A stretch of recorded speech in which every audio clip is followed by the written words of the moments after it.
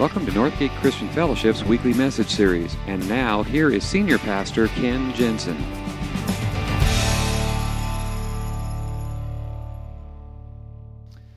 One of my favorite stories I want to read to you this morning is from Ken Davis's book, Lighten Up. It's got a great name.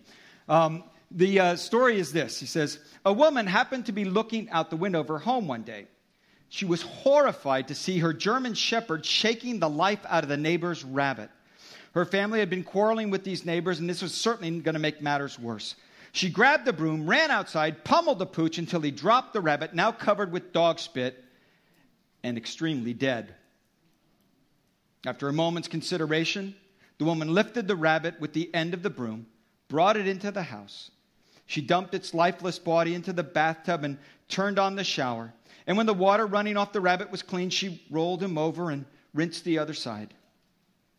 Now she had a plan. She found her hair dryer and blew the rabbit dry. Using an old comb, she groomed the rabbit until he looked pretty good. Then, when the neighbor wasn't looking, she hopped over the fence, snuck across the backyard, popped him up into his cage, and no way was she going to take the blame for this thing. About an hour later, she heard screams coming from her neighbor's yard. She ran outside pretending she didn't know what was going on. What's happened? She asked innocently. Her neighbor came running to the fence. All the blood had drained out of her face. Our rabbit, she blubbered. He died 2 weeks ago. We buried him and now he's back. Love that story. A little resurrection story for you on Easter Sunday morning. Now, I read that story because for a lot of people, belief in the bodily resurrection of Jesus Christ is about as believable as it is for that dead rabbit. There's a lot of people who love Jesus. They like his teachings. They believe he did a lot of good and brought a lot of good things to this world, that he helped a lot of people, that he made a world of difference. And a lot of people want to take his teachings as a philosophy for their own lives. When it comes to the resurrection, it's just like, that's a little too much. I like Jesus. I like what he taught. I like what he said. I like what he did. But the resurrection, that's a bit too much for me. And if you're here this morning and that kind of fits where you are at, I want to tell you, I am glad that you are here. And I also wanted to know you are not alone. Because the truth is, on that first Easter Sunday morning, even his closest followers didn't believe it. They had all kinds of questions and doubt about the whole thing. So if you've got some doubts about all that, I'm glad you're here this morning because you are in good company. And I cannot prove to you the resurrection because I can't take you back 2,000 years and prove it to you. I really can't do that. But I think there's a case that could be made for it. Because after all, if you think about it, like if you were trying to start a new religion, wouldn't you at least make the believers believe that it happened? That's the thing. Would you find it through the Easter story? Jesus spends most of Easter and actually the next 5 weeks showing up and showing people that he really is alive because they can't believe it. It's unbelievable. Oh yeah, they believed that there would be a resurrection, that someday everybody was dead, who was dead in Christ, dead in God, would rise from the dead, but not like 3 days later and we would all see it. Nobody expected the resurrection. When Peter, his closest follower, went to the empty tomb and came away, he wondered what had happened, Luke tells us.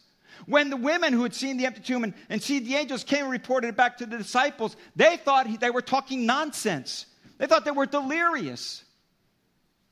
Nobody believed it. Nobody said, see, I told you so. They all had their doubts. So if you're here this morning and you've got your doubts, you're not alone. Most of us are familiar with the Easter morning message. We know the story about the women in the tomb and the empty tomb and the angels and all that kind of stuff.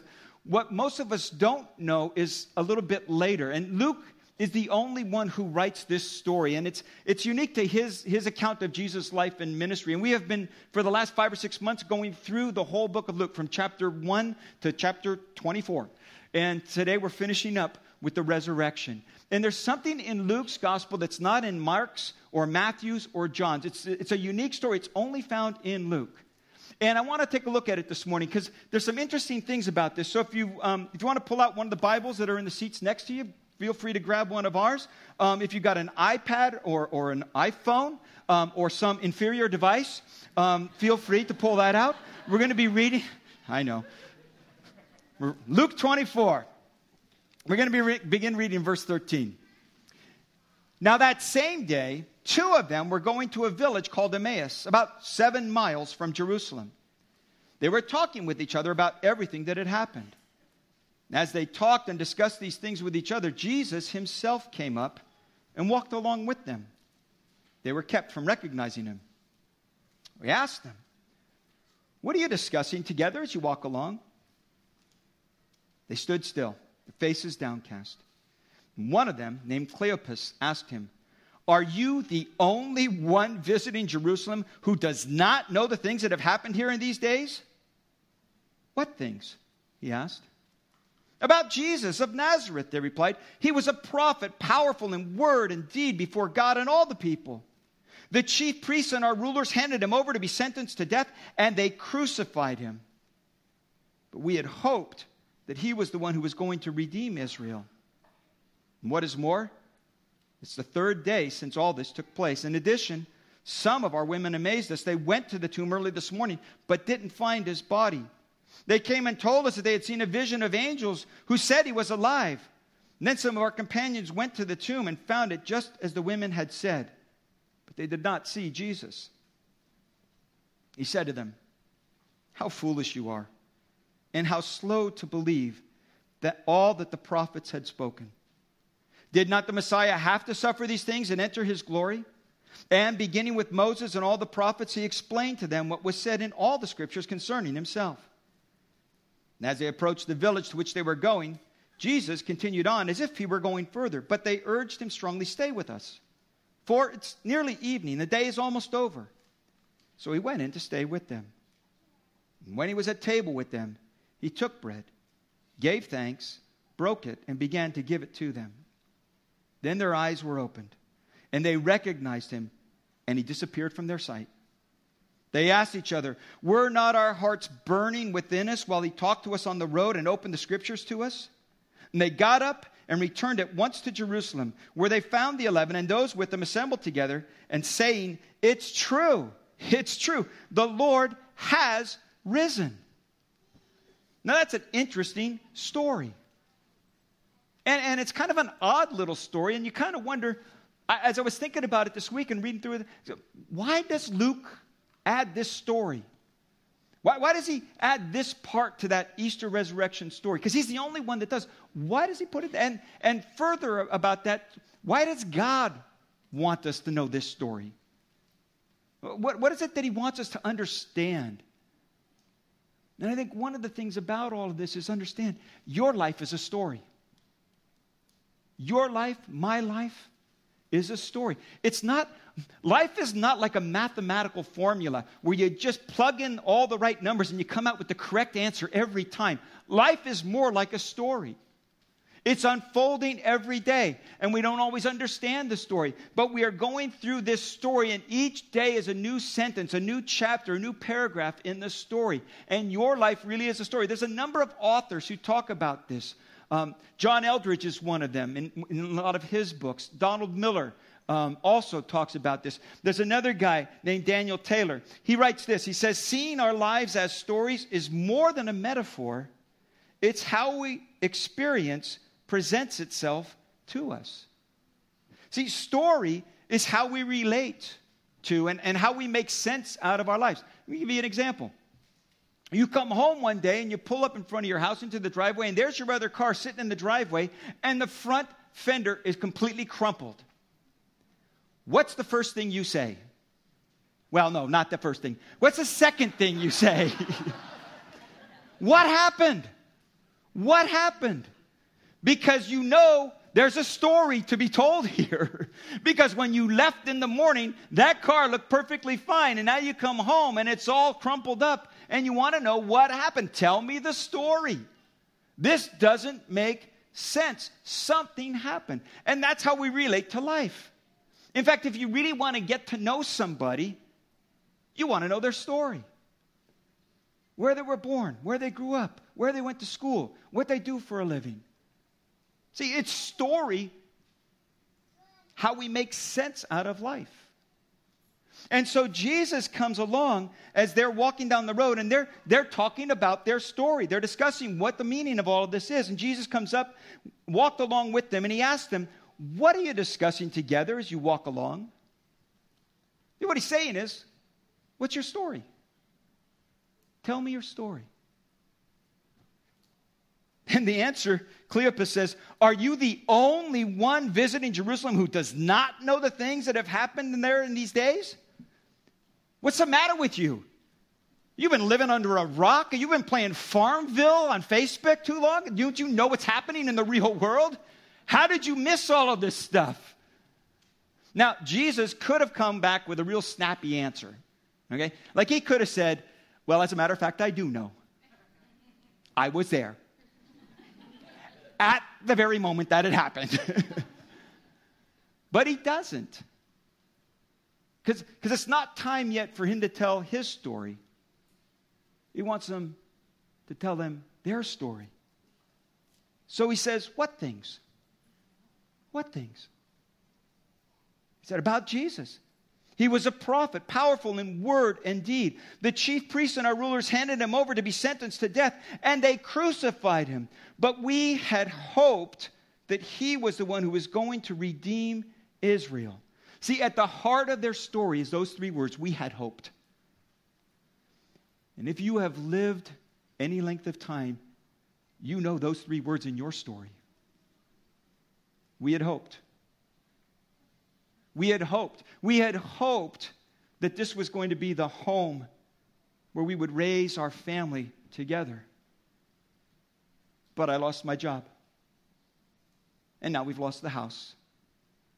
And I feel like a failure. We had hoped. We had hoped the cancer was in remission. But we just got the results back. And the doctor tells us differently. We had hoped. We had hoped such great things for our kids. But one of them has taken a path that's estranged him from us, and we can't even find him. We had hoped. We had hoped. I had hoped that we would have a lifetime together. But now he says he doesn't love me anymore. And he's walked out, taken his stuff and moved away. We had hoped. See, every one of us in this room have had those we had hoped moments where life suddenly takes a turn. The story takes a turn that we did not expect, and all of a sudden we find ourselves in a story that doesn't make sense anymore. And sometimes it's choices and things that happen to us. Sometimes it's the result of the choices we have made ourselves. But we have hopes and we have dreams, and it's not working out the way that we had thought. And I bet every one of us in this room know that part of the story. Because it's the heart of all of our stories. We had hoped. We had hoped. See, your life is a story. But the good news is, and maybe the part that you don't understand is, your story, my story, is part of a bigger story. Because your story is a part of God's story. See, we think we know our story. We think we understand it. We think we've got it all under control until something happens where it takes that turn. And that unexpected turn all of a sudden leaves us with questions and at loss for words and loss for understanding, and with nothing makes sense. For some of us, it gets to that point where it feels like you have walked into a movie 45 minutes late. And you don't know the characters and you don't know the storyline and nothing makes sense to you. It drives my wife crazy. Because I will come home sometimes, there'll be like 10 minutes left in a program she has been watching for a whole hour, and I come in and I say, what are you watching? And she tells me what she's watching. I say, well, what's it about? I'm trying to find out. If I tell you the last 15 minutes, I'm going to miss the 10 that tell me how it all ends. And sometimes it feels that way. We're in the middle of a story that we thought we understood, and now it doesn't make any sense at all. And we feel a lot like Indiana Jones. I don't know. I'm just making it up as I go along. When your life story takes that turn and it doesn't make sense, what you need to understand is there's a bigger story. See, and that's where Jesus comes in. They're disappointed, they're discouraged, everything is hopeless, meaningless, and Jesus says to them, how foolish you are.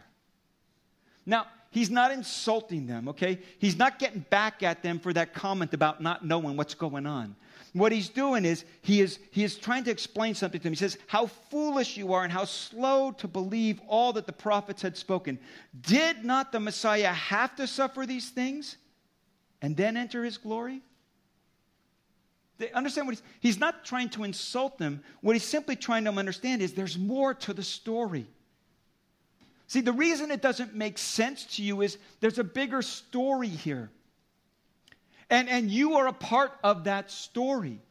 It's the story of God. And he begins, it says, with Moses and all the prophets, he explained to them what was said in all the scriptures concerning himself. Now he starts to tell them his story. Because it's only going to be in his story that their story is going to begin to make sense. Now, his story, the story of God, is a very, very long story. There's a whole book called the Bible. And I don't have time this morning to go through the whole story. And I've been thinking this week, how can I sum it up? How can I put it in a brief way, in a 5-minute explanation? And so I came up with 5 words.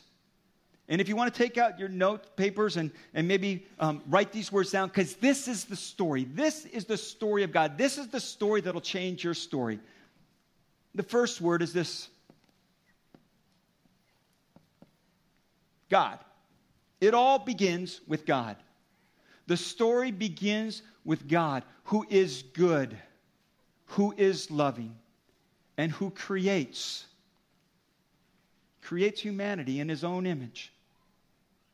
And he created us in his image so that we would have a relationship. See, that's the thing about God. He is good and he is loving. And he created us for this relationship with him. That's the first word. Second word begins with an R.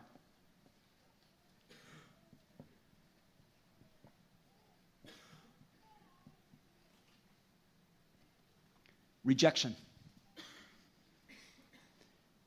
See, God created us for this relationship with him, but we have chosen our own way. We have rejected that relationship with him. Because, see, to live in a relationship with him means to allow him to be the authority of our life. To believe that he truly does love us and his ways are best for us. And when he tells us something, it's because he has our best interests at heart. But we don't believe that. See, this is my story. Don't interfere with my story. I'm telling the story, I'm living the story, and I'm going to do it my way. Now, some of us say that out loud. I've got no time for God. I've got no interest in God. Life is just about me, and I'm going to live it the way that I want to. And some of us don't say that out loud, but the choices that we make and the way that we live our lives amounts to the very, very same thing. We don't say it out loud, but in essence what we're saying is, God, I know what you say. But see, if I do it your way, I'm going to miss out on some fun. Because I don't believe you really love me. I think you just want to pound me over the head and keep me in line. So I'm not going to trust your way. I'm going to reject your way. I'm going to do it my way. And we do it sometimes in outlandish ways, and sometimes we just do it in little choices every day. But the bottom line is it all amounts to the same thing. We have rejected the love of God. We have rejected his best for us. And then comes the next word, and this is your theology word for the day.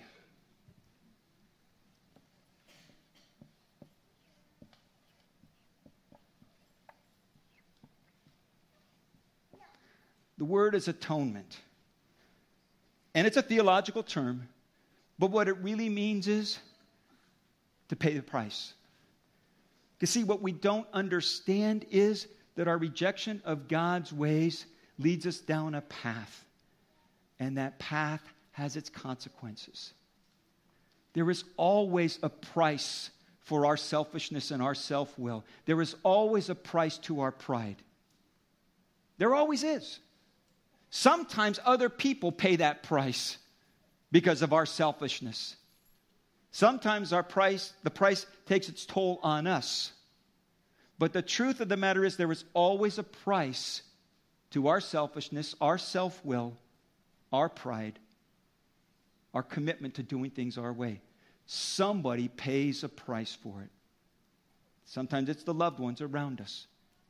Sometimes it's ourselves. And the idea of atonement is the price has to be paid. Now, throughout the Old Testament, that price was paid through an animal sacrifice. I had somebody not too long ago in a conversation say, I love the New Testament, but I don't like the Old Testament at all. I don't even read the Old Testament because it's so filled with all this blood and all this sacrifice stuff, and it's just too much for me. I had somebody not too long ago ask me when we had our Good Friday service Friday night. Somebody asked me a week before that. She said, "Is it going to be depressing like it was last year?" Not sure how to answer that question. No, it's not. Well, maybe a little, but you got to understand what's going on. See, here's the thing. People say, why is there all this sacrifice? Why is there all this blood? Why the cross? Why did Jesus die on a cross? Why all this brutality? Why? Because there is a price. And I think the truth of the matter is we do not fully comprehend the toll that our sin, that our rejection, that our rebellion takes on the human soul. We do not comprehend it at all. We severely underestimate what it truly does. And I think part of the institution of the sacrifice was not because the blood of bulls or goats or lambs atoned for our sin. It was to help us understand that it creates havoc, that it does damage. And unless you physically take this animal that is without spot and without wrinkle, and you actually make it pay the price for you. Because part of the ceremony was that you put your hand on that animal's head, and what you're saying is, I am identifying all of my sin on this animal. This animal is going to pay the price for my sin. That's what atonement was all about. And the reason God instituted that, among others, was to tell us and to help us see visually, because we don't think it that way. It's just a little white lie. It's not a big deal. Not really hurting anybody. We tell ourselves that. But there's a toll.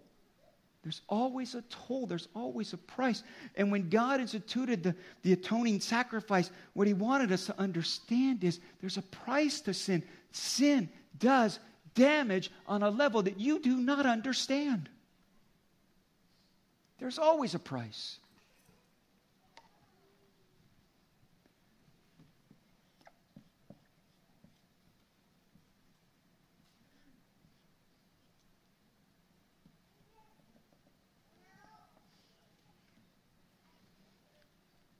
Almost forgot the R. Christ came and paid the ultimate sacrifice. See, that's what the cross was all about. That he who had no sin became sin for us. He took upon his shoulders all of the weight of your rejection and my rejection of God's ways. He's the only one who lived a human life totally pleasing to God. The only one who had no sin of his own. So when he paid that atoning sacrificial price, he paid it not for himself, but for you and for me. And the reason that he did that,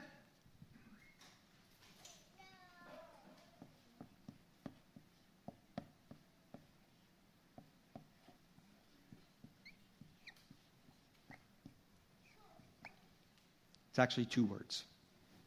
So that we could have eternal life. Now, I really want it to be... That E doesn't look very good, does it? I wanted to write everlasting life, but it wouldn't fit on the board. Because when we think of eternal life, too often we think of heaven. When I die, by and by, pie in the sky. But one of the things Jesus taught all through his ministry, and particularly in Luke's gospel, he kept talking about the kingdom of God and everlasting life, not in terms of something future, but of something that starts here and now.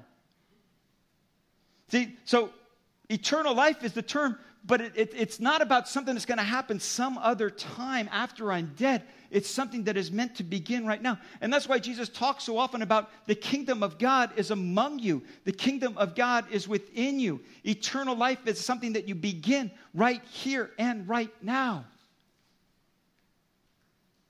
It's something that'll change your story. Now,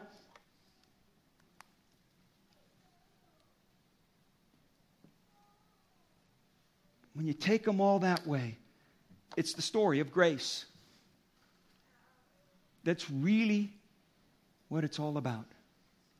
And that story, by the way, has been told over and over and over and over and over and over again throughout human history. From the very, very beginning of creation, God creates a couple in His own image for relationship, and they reject His ways. And so atonement has to be made. He comes later in human history to a man named Abraham. And he talked to him about, I will make a covenant. I will love you with an everlasting love. I will never leave you. I will never forsake you. I will make of you a great nation. But Abraham had his times of rejection as well, doing it his own way. And atonement had to be made. Then to his family, who also had times of rejection of God's ways and needed atonement. And then to a nation of Israel, who also had their times of rejection, and atonement had to be made. See, that story has repeated itself over and over again, all through human history. It's your story. It's my story. That's why we begin to relate to it. Because every one of us, loved by God, but we choose our own way. And atonement had to be made. And when Jesus starts opening up scriptures and explaining all this, and says, now, the final price has been paid. Now it makes sense. Now it makes sense. And it says, when he was at table with them, he took bread, gave thanks, broke it, and began to give it to them. Then their eyes were opened and they recognized him. Because now the theological became personal. Now they began to realize, that's why my story doesn't make sense. I haven't seen the big picture. And the big picture is, if you will let him, God's story can change your story. That's what it's all about. Because the story is not just about a suffering God. Yes, in Jesus, God suffers. But that's not all there is to the story. Because also in Jesus, God triumphs. See, Jesus takes on himself all that sin, that death, that hell can dish at him. And he rose from the dead. And he proved sin does not win. Death does not win. Failure does not win. Brokenness does not win. Loss, hurt, none of that wins. God wins. Love wins. Resurrection wins. And that's why they get so excited. Because all of a sudden they understand, this is my story. And the only way it's going to change is to find that new story. It's the story of a resurrected Christ who will not let death win. And that story has changed lives for the last 2,000 years. And if you're here this morning and your story is one of brokenness and failure and loss and guilt and shame, the resurrection says you can change your story. God can change your story. It's what Easter is all about. And it begins to resonate so deeply within them that after he disappears, they say to each other, were not our hearts burning within us when he talked with us on the road and opened the scriptures? He says, didn't it just grab you? Didn't it just catch you in such a way that all of a sudden it begins to make sense now?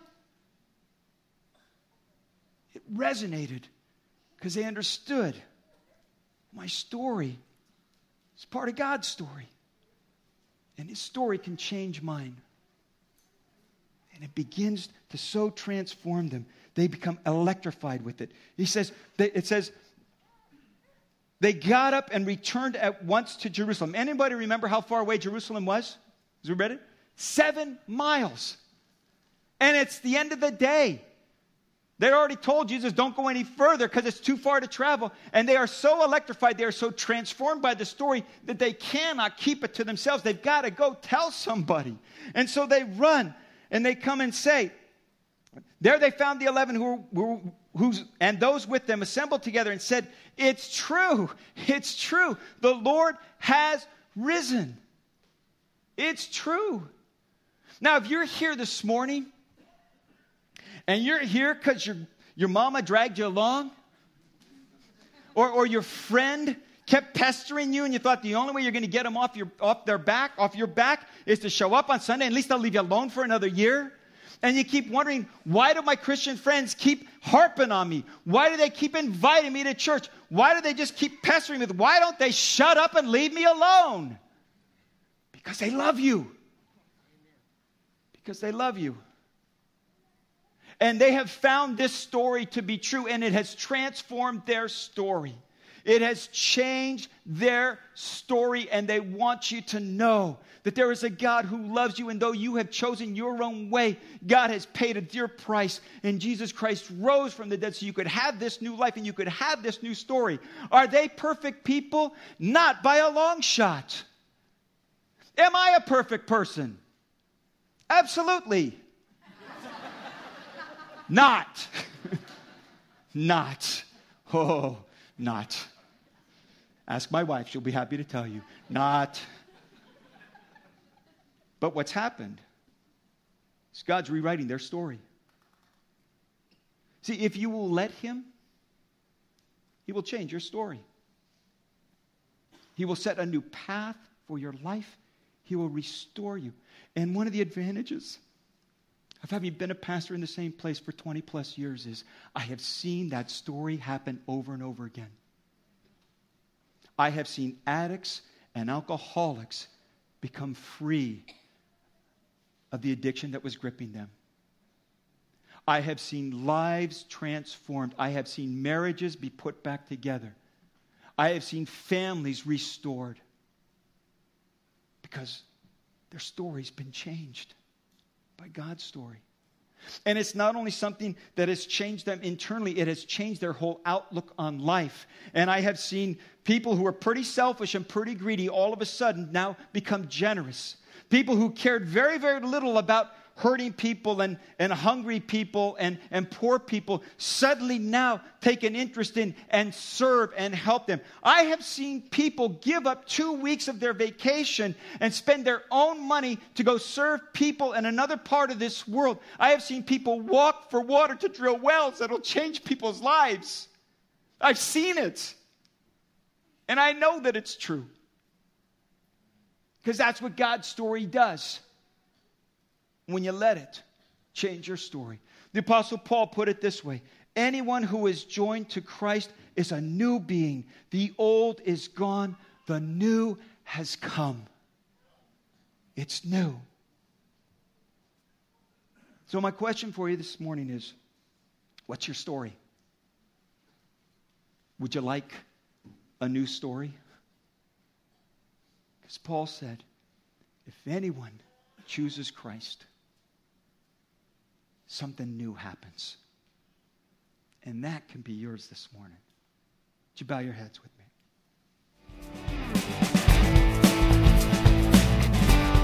Thank you for listening to this week's message. We trust that you'll join us again soon for another uplifting message from Northgate Christian Fellowship, located in Benicia, California.